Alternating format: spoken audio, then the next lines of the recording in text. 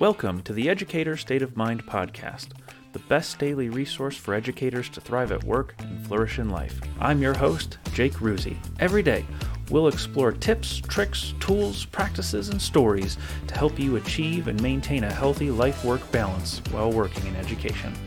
Let's get to it.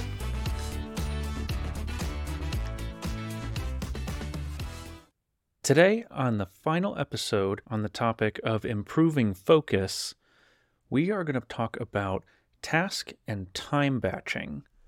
And so, what is task batching? We'll start with that one. When you think about task batching, what you should think about is, how can I take my tasks that require a similar mindset, similar brain power, similar skills, similar trains of thought, and how can I do them together, even if that is not the most linear option for completing a task? Because sometimes what we try to do is complete a task all at once that requires different skills, different trains of thoughts, different inputs from other people, and that can create a lot of friction in the tasks that we have.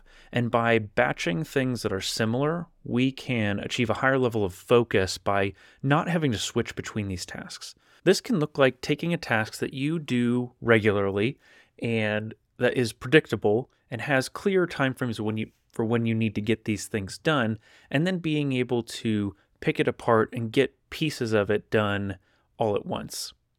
So, for example, if you are an elementary teacher and you have to plan all of your subjects every single day, what you can consider doing is planning all of the same subject for a longer period of time all at once. So what this could look like, and this is going to sound extreme, but you could plan all of your science lessons ahead of time for the entire month, all at once. Because if you're planning your science lessons, you're swimming through similar topics, similar ideas, similar methods of delivery, and the setup for that is going to be a lot less friction than if you try to plan math, and then science, and then social studies, and then language arts. Because you're having to switch in between these different modes of thinking, it can actually slow you down.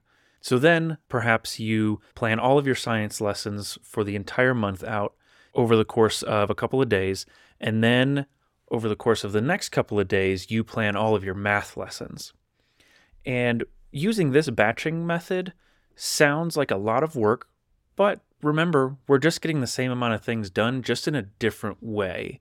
It's a mindset shift that we have to think about not completing tasks in a linear fashion, but in a fashion that conserves our time and energy by not having to switch between these different mindsets and these different skill sets that we have to use and different trains of thought and ways of thought. There is a slippery slope that I run into sometimes. And for example, another way that you can consider time batching is if you have data that you collect throughout the course of a week for any number of things, you could save up that data and enter it all at once. For me, that is quite the slippery slope because I'm the kind of person who, if I put things off or if I set an intention that I will get to it later, sometimes later comes and goes and I still haven't been able to get to that task. So we have to be really intentional about the way that we task batch because we can't put things off and just say that we'll get to it all at once later, or else we're going to end up with a huge pile of work that's going to really stress us out and we're not going to have enough time to actually get it done. But if we're intentional and we can plan ahead, then we can start to group some of our similar tasks together. And so the next element of this is time batching. And so this is less about the actual task that you're working on and more about the way that you're spending your time focusing on specific tasks.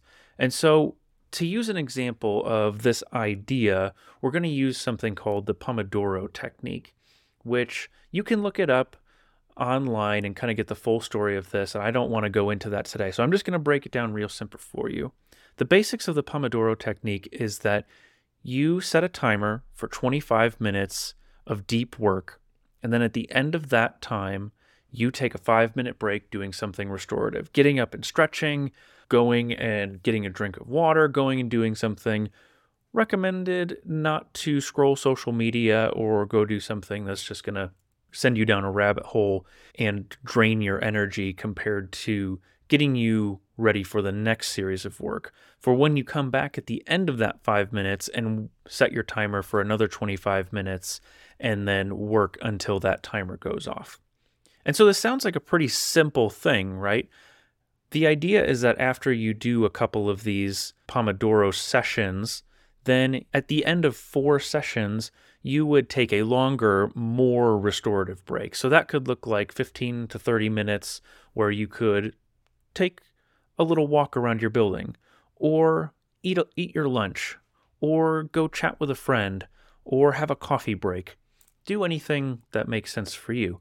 Now, of course, this isn't necessarily something that we can build into our schedules as educators, because it's not like we can just have an hour of time working and relaxing and jumping on and off between things and then going and having lunch. No, we have a schedule to stick to. But using this idea within the structures that we already have could be pretty powerful. Say, for example, you have a 45-minute planning period. You could use the Pomodoro technique to do one 25-minute deep work session, take a 5-minute break, and then use your last 15 minutes for work or something else, even taking a different kind of break like we talked about before, where you could reset your classroom, prepare yourself for students to come back, whatever that looks like for you. And now you might be thinking, why would I bother setting a timer when I could just work that whole 45 minutes and not have to worry about it? And in my opinion, it's kind of a weird psychological trick that you're essentially tricking yourself into focusing a little bit more. If there's a timer and you know that at the end of that timer you get to take a break, there is a bit of a subconscious shift to be able to allow you to shift your focus in a more intentional way than if you just say, oh, well, I have 45 minutes of unstructured time that I can just kind of do all of my work in no real structured kind of way. So it's just a little trick. You could try it out. For some people, it works well. For others, it doesn't work so well, but take it if you can. And so those are just some simple ideas to get you thinking about how you can better batch your time and your tasks as far as using less energy and a little bit more intention in how you approach your to-do lists and the time that you have available to you. So I hope that was helpful. Thank you for listening, and I will see you tomorrow. Thank you for listening to the Educator State of Mind podcast. If you enjoyed today's episode, don't forget to follow, rate, and leave a review. Your feedback is extremely valuable because together we can make this show the best daily resource for educators. And did you know that you can get involved with the show? If you'd like to learn more about being a part of the podcast, head over to jakeruzzi.com/podcast for more information. I accept submissions for episode ideas, sound clips to include in the show, and invitations for interviews. If you have something important to say, let's get it on the show. Thanks again, and have a spectacular day.